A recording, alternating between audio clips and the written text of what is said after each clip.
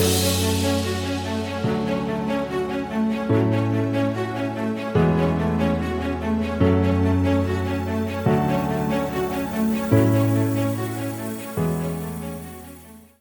there, and welcome to the Think Wealthy podcast.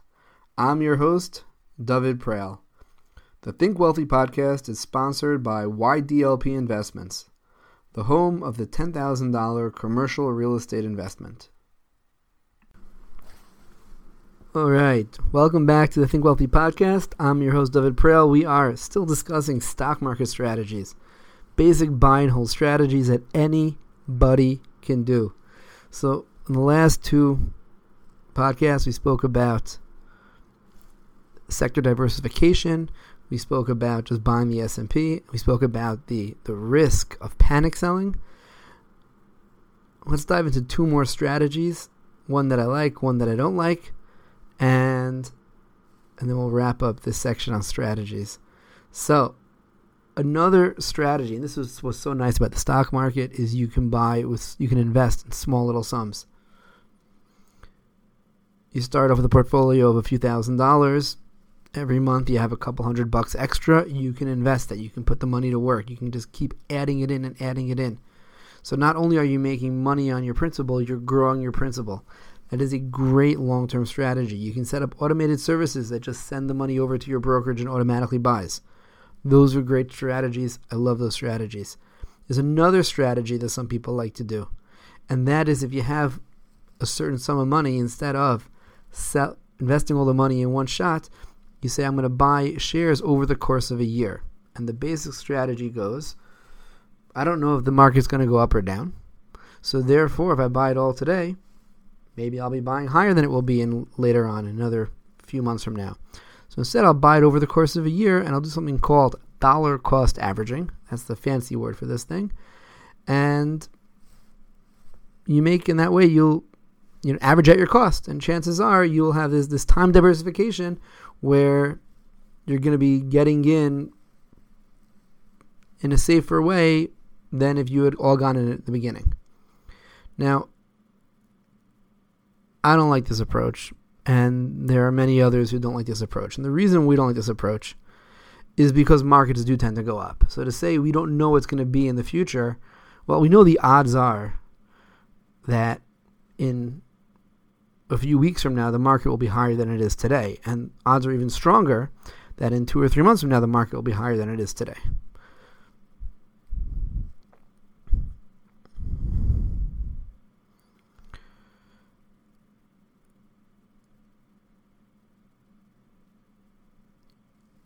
Bottom line is all investing decisions are based on the fact that we live in a roughly rational world. We don't say, well, being that a company has to announce its dividend, we'll get to those later, but a company has to announce how much they're going to pay out on a quarterly basis, but it's a 50-50 chance, we don't know, so you're not going to buy dividend stocks. No, you go based on historical performance. Historically speaking, this company pays out a dividend for the last 25 years.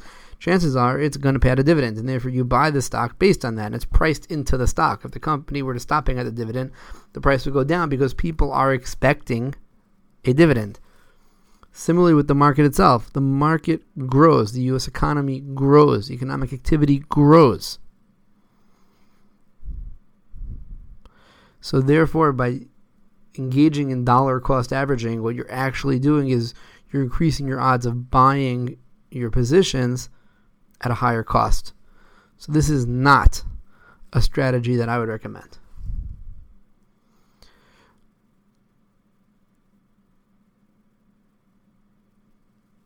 At this point, we would be remiss not to mention there is another major index. We spoke about the Dow Jones Industrial. We spoke about the S&P 500. There is something called the Russell 2000. This is made up of 2,000 small cap companies. Sometimes it goes up faster than the S&P. Sometimes it goes slower than the S&P. There are many different ways to invest in the stock market. The one thing I would say is you should be invested in the stock market. It's a great place to have your money.